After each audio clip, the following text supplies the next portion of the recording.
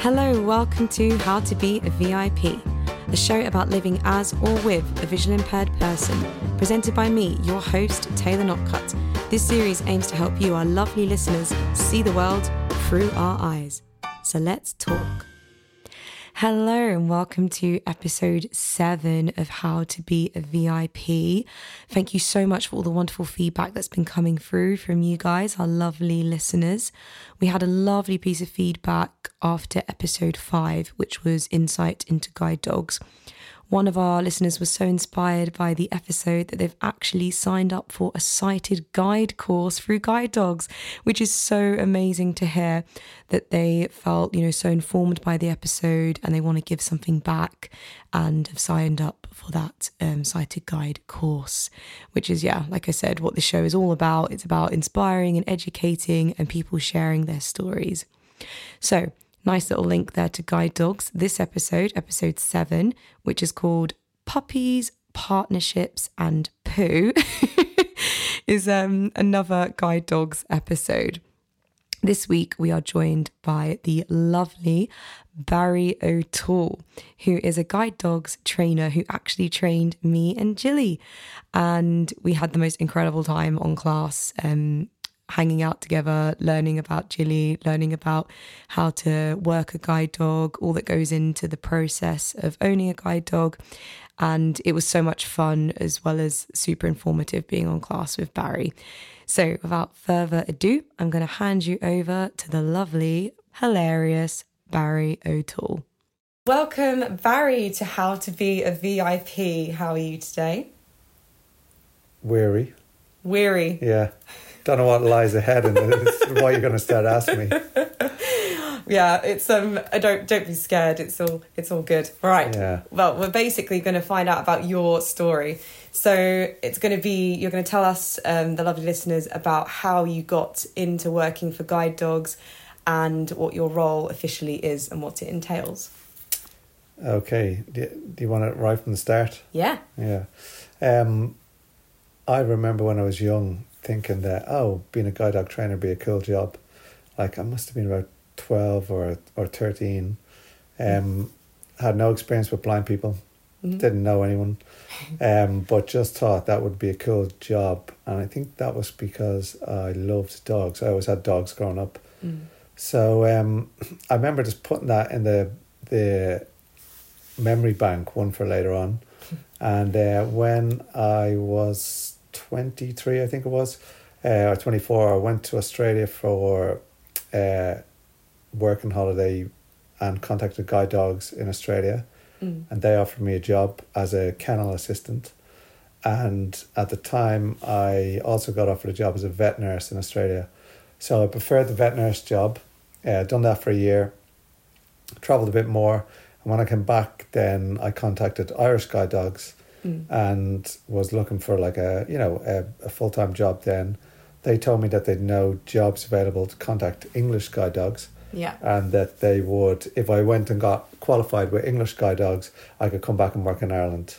Oh, okay. Yeah. So I went on the guide dogs website and they were looking for a breeding technician, which is basically helping dogs get pregnant. And my gosh. Yeah, I was like, cool. Get to help dogs have sex. So that was the first job I applied for. So I flew over to Leamington Spa, or Birmingham, made my way to Leamington Spa. This is 2007 or so. And these were the days when I don't think I had like smartphone with maps and Google Maps and all that kind of stuff. So I hitched a lift. Oh my gosh. In Leamington. Managed to hitch a ride to the guide dog centre. Done the interview.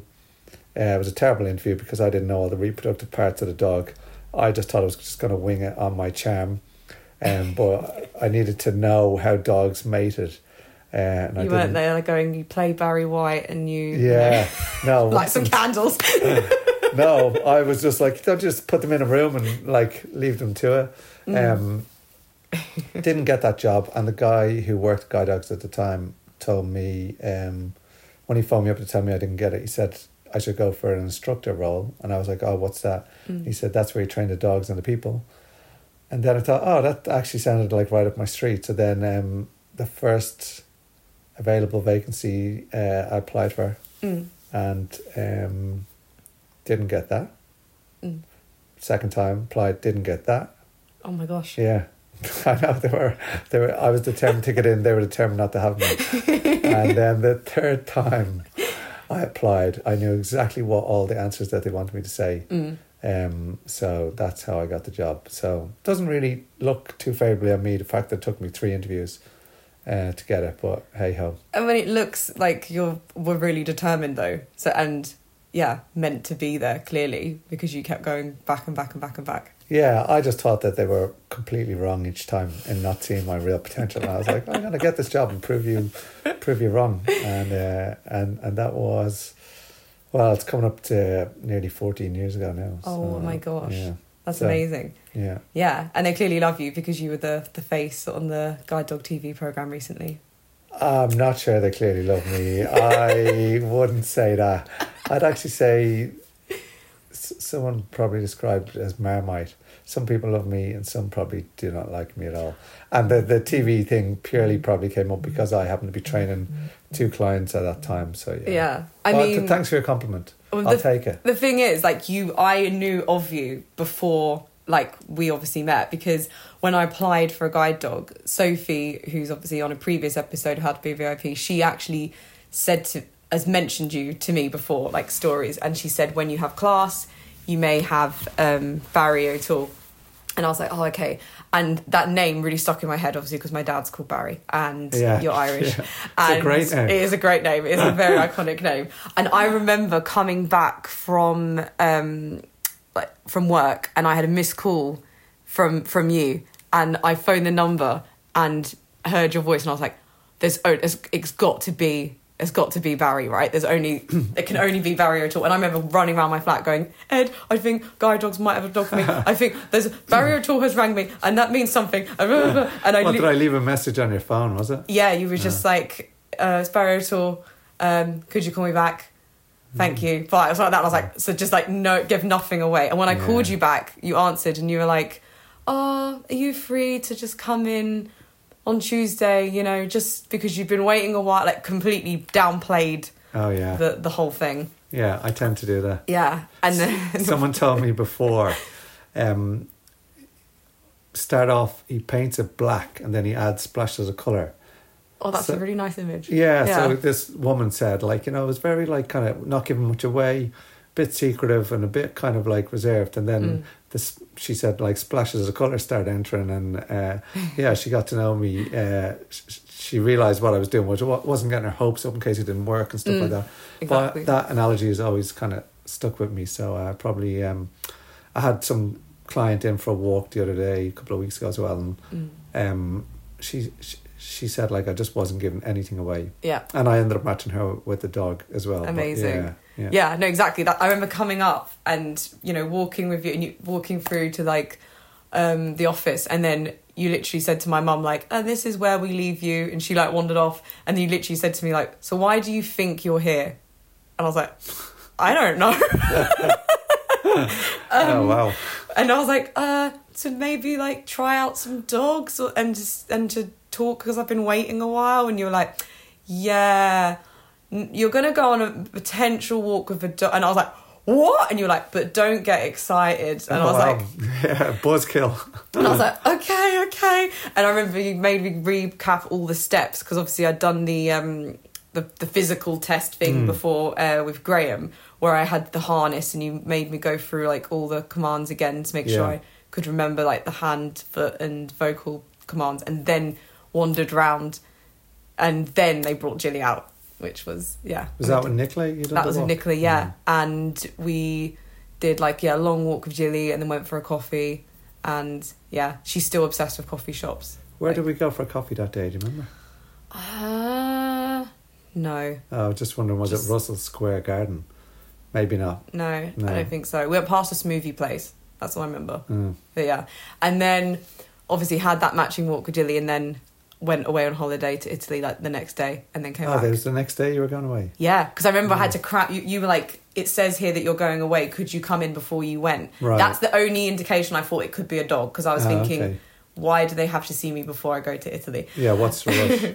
But yeah, then we came back and then did the class. And I remember thinking, like, am I going to be on class with you? Because obviously you didn't train Jilly. No. But then we had our own little, literally VIP class where it was just us two. So normally, like, there's the going away to the hotel, which I didn't do because Jilly was, I think, was she due to qualify at a different time to other dogs? There was a few reasons why I didn't do the class. Yeah, and because I didn't train Jilly, I had 2 dogs that I had trained, and I ended up doing a hotel stay with both of those. And that was a bit earlier. Yeah. I think sometimes the class can be good fun because you meet other people in the same boat as you. Mm-hmm. And then at the same time, like, having her here, starting at home, can also be quite nice because you're not like in the Premier Inn, King's Cross.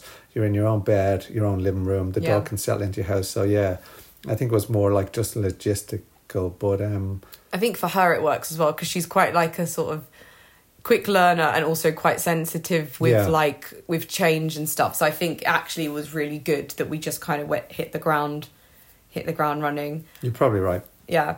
And also, like, I remember when we did the class, you said to me, like, we're actually getting through it quite speedily because we were just going straight into my area and things like that. As opposed to doing sort of routes around King's Cross that we mightn't really do again. Yeah. No, exactly. You also get a bit fed up with the food in the hotel. And I know you're a foodie. So, oh, God. Yeah. I remember the first time you came round my house for the and we was going to practice. No, it wasn't the first time. It was one of the times we were going to do free running. And you opened my fridge and was like, right, what have we got in here that might be a nice treat? And you were like, venison. Yeah, I remember that. I was like, this isn't normally in my fridge. I don't normally have venison cash laying around in my fridge.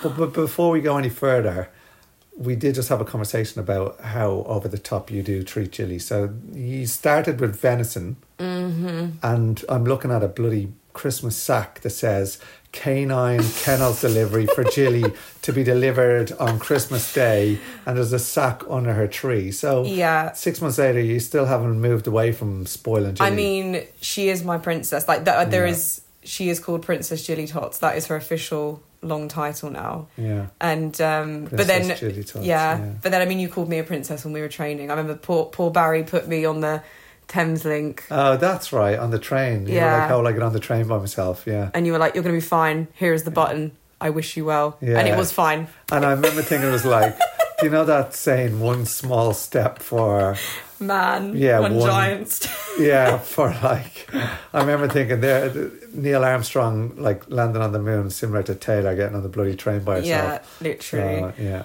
But no, I just was like, oh my gosh, because it's true. I think that was one of the main reasons I got a guide dog, was I was really nervous about public transport because like I can literally say to Jilly, find the door on the train and she'll find it. Whereas before I'd have to listen for the door to open and go and try and find it.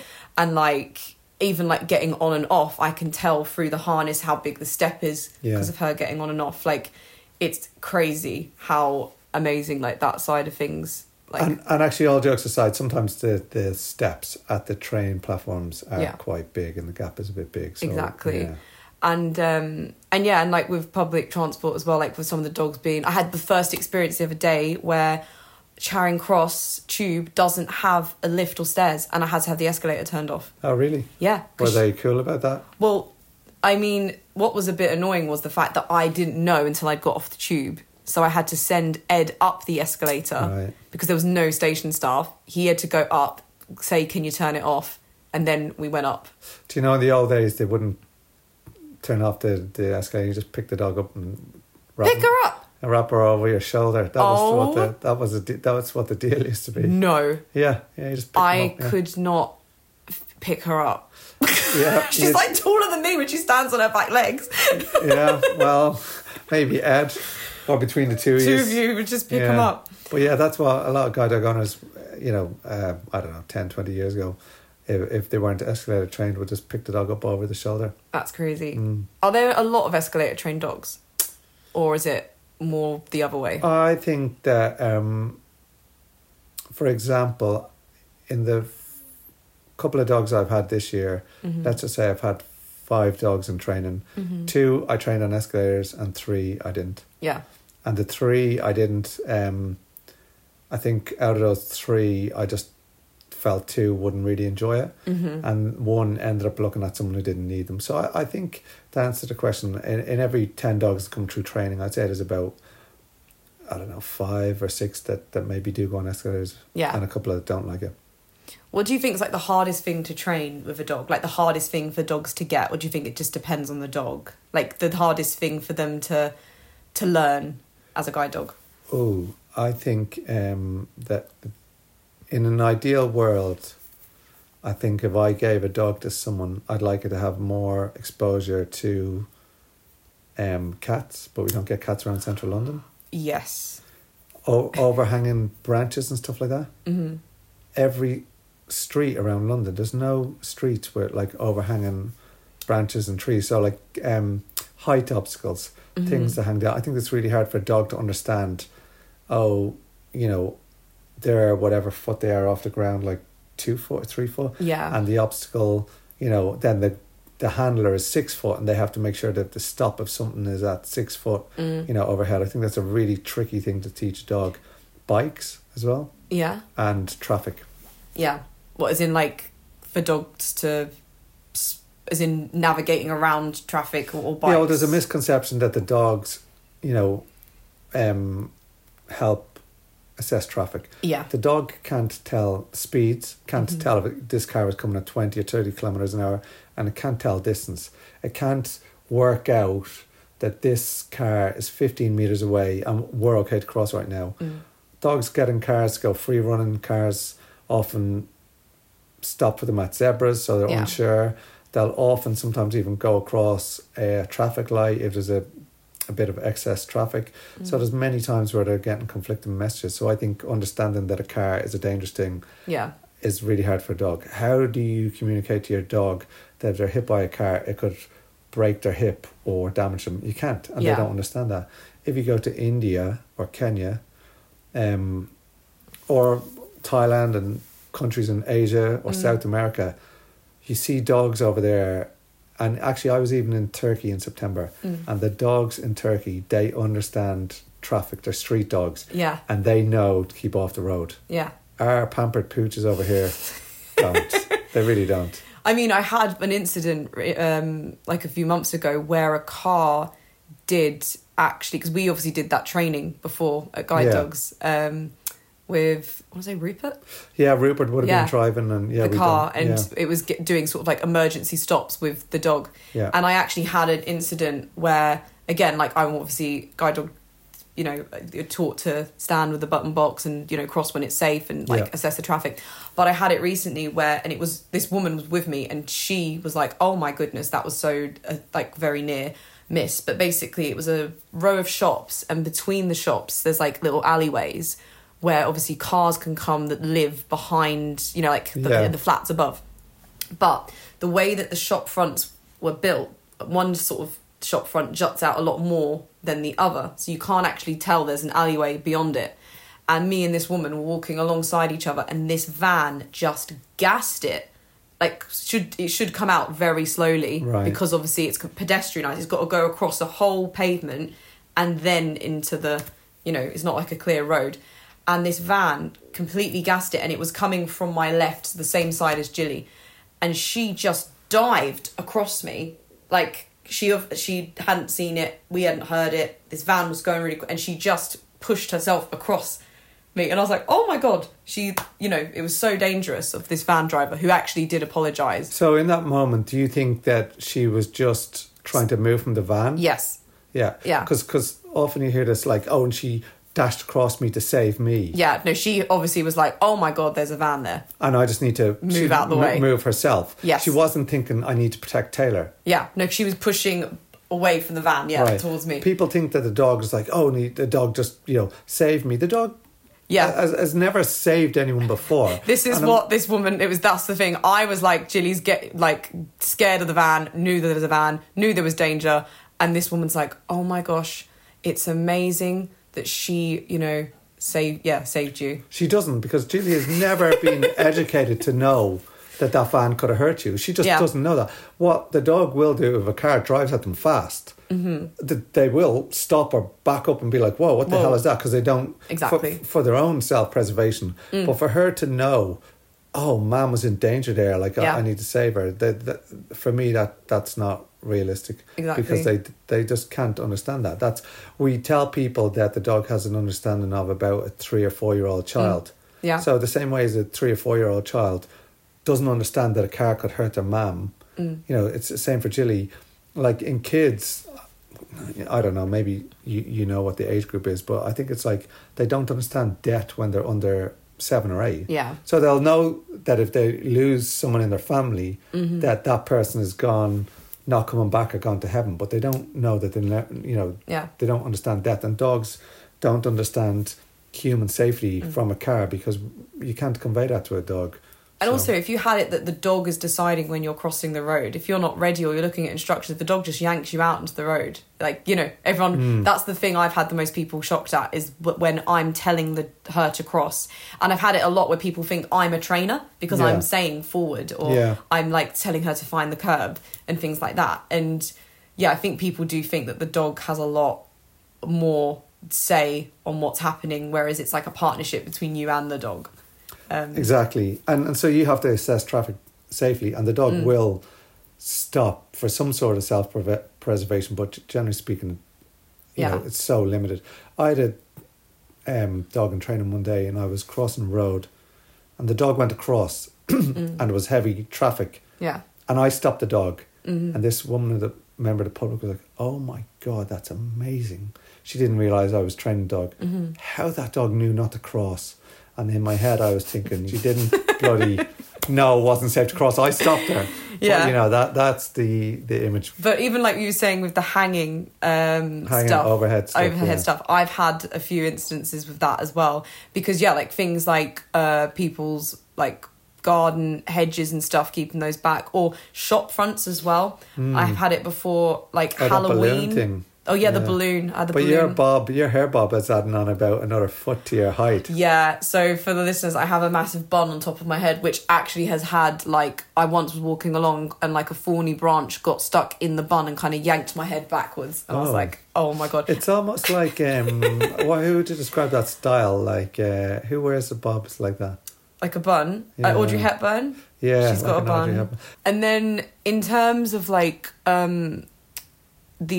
with the training Sue sort of said there about things that are quite hard to teach, what's the thing that sort of surprises you about dogs, like something that you're always like, I don't know, like a nice thing that when you're training you're like, oh, this is so like nice to see a dog do, like the highlight? I guess off the top of my head, it's when they just start bonding really quickly with the owner.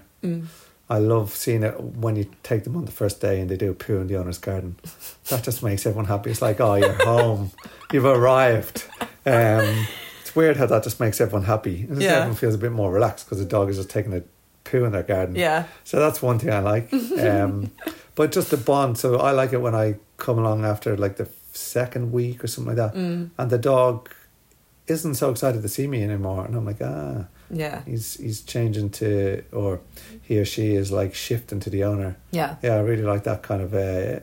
Just comes a point where you can just see they're going to the owner, or they come over to me when I come into the house, but then they go back to the owner. So just small things like that. I mean, Jilly ran up to you so excited. She so remembers you. Like when we watched you on the Guide Dog program, she went up to the telly when you was on the screen and was like wagging her tail, barking at you.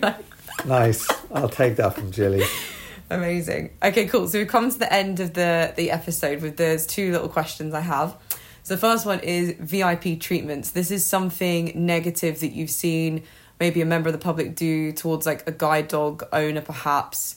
So before we've had like people say about members of the public being mean about escalator dogs. So Emily had that, that was her one for VIP treatment, where people have a go at her or the dog for being in the way on the escalator.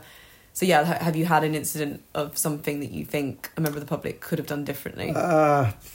What is a good story for me was the opposite way. Was a guide dog owner was walking into work one day and his dog took a poo. That's another poo story. You like poo? Yeah. took a poo in the gutter, right? Mm-hmm. And he picked up the poo and he was heading onto the tube station and he picked up the poo, put it in a bag and he put it on the inside of his jacket. Okay. And I was like, where is he? What's he doing with this poo? Because it's inside of his suit jacket. We're getting on the tube. So there was a member of the public walking ahead of me and I was like, this guy's going to catch up with the owner.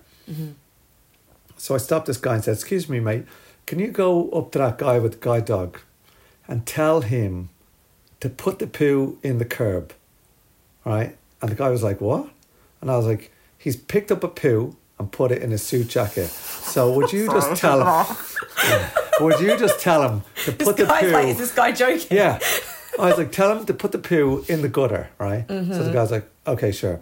So he walks up to the guide dog owner, catches up with him, and I'm staying a bit back because I don't want to be seen by the dog. And he says something to the guide dog owner, in which case the guide dog owner takes out the poo bag and waves it in the guy's face and then puts it back in his suit jacket, right, and then gets on the tube. And I'm sure everyone on the bloody tube appreciated that more. And when he came out the other side and I met him at work and I said, like, what happened? I told you to put the poo in the gutter. And he thought the guy had been given out to him saying, did you pick up that poo? Oh. So when he took it out of his coat and swung it in the guy's face to show him that he had the poo and put it back in his suit, he was quite...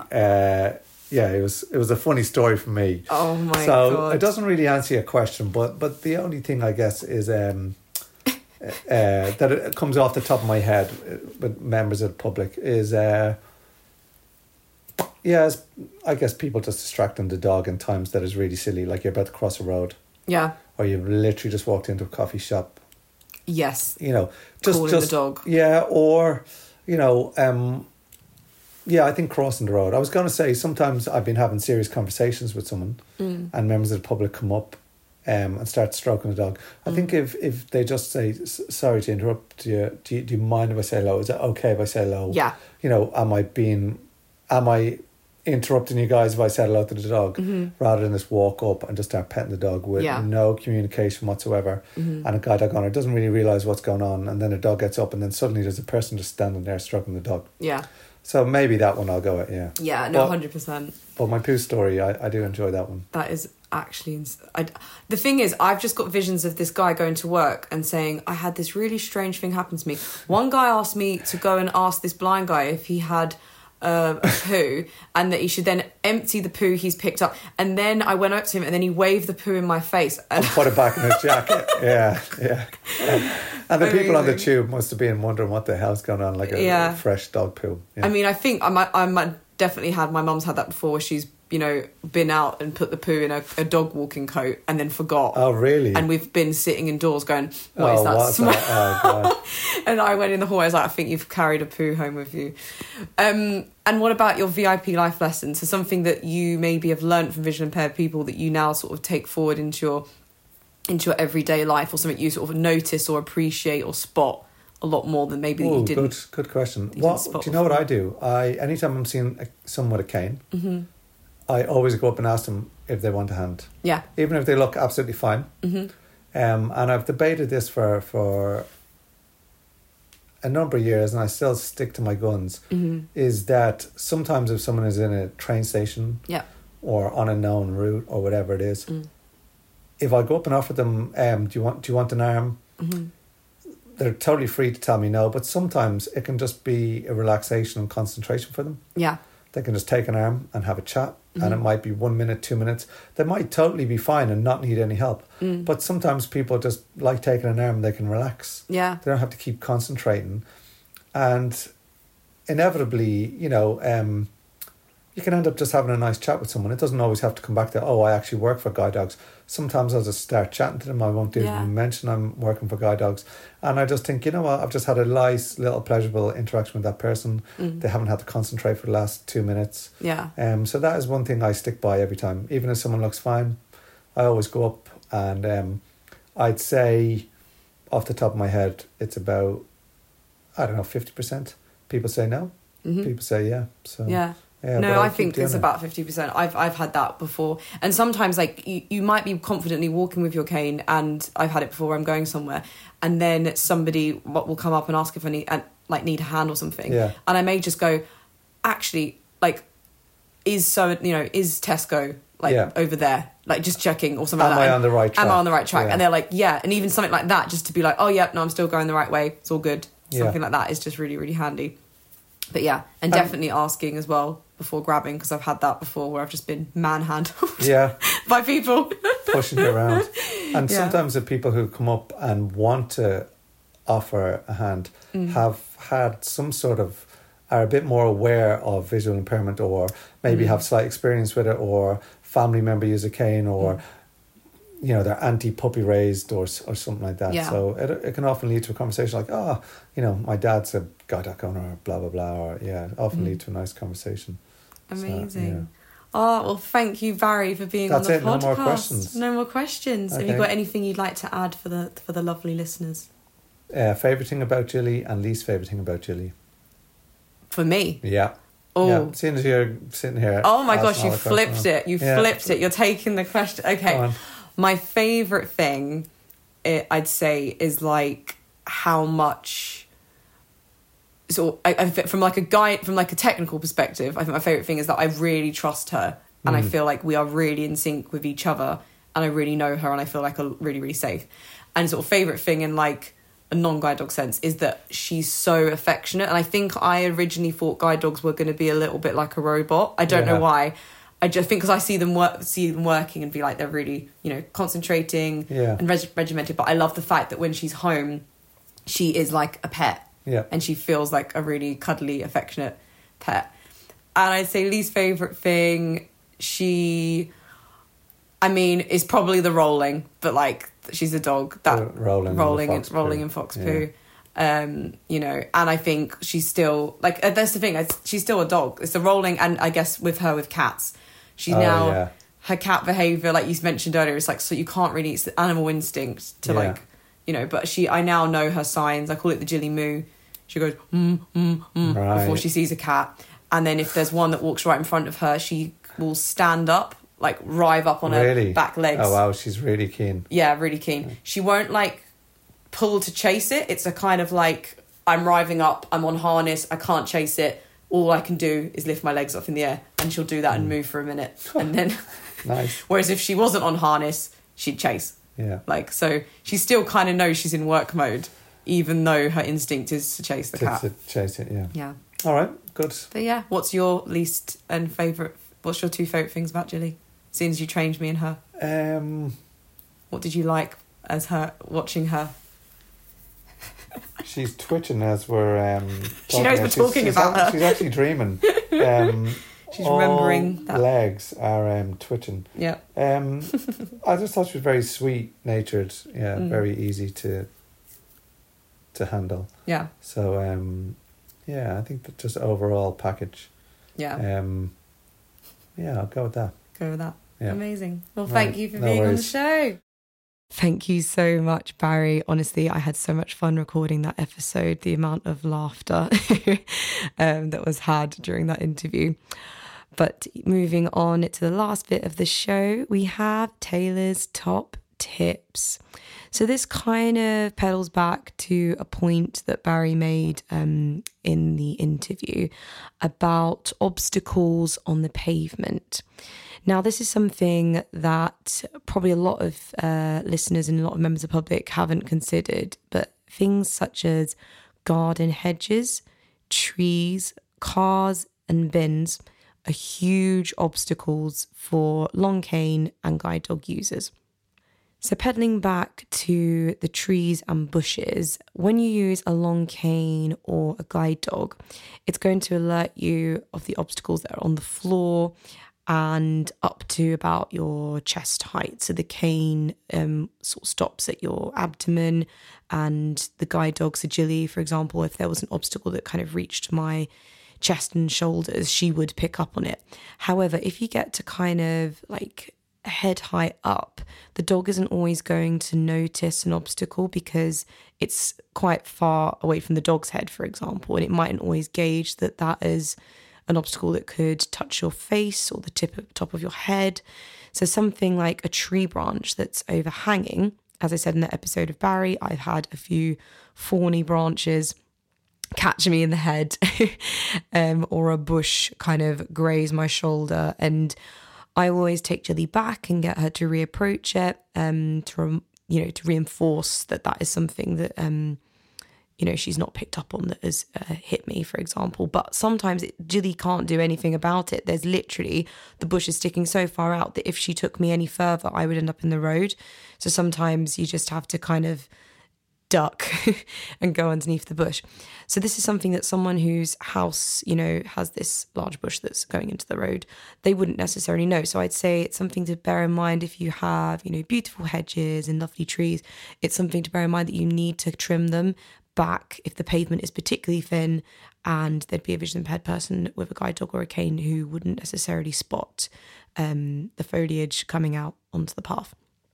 Similarly, cars and bins.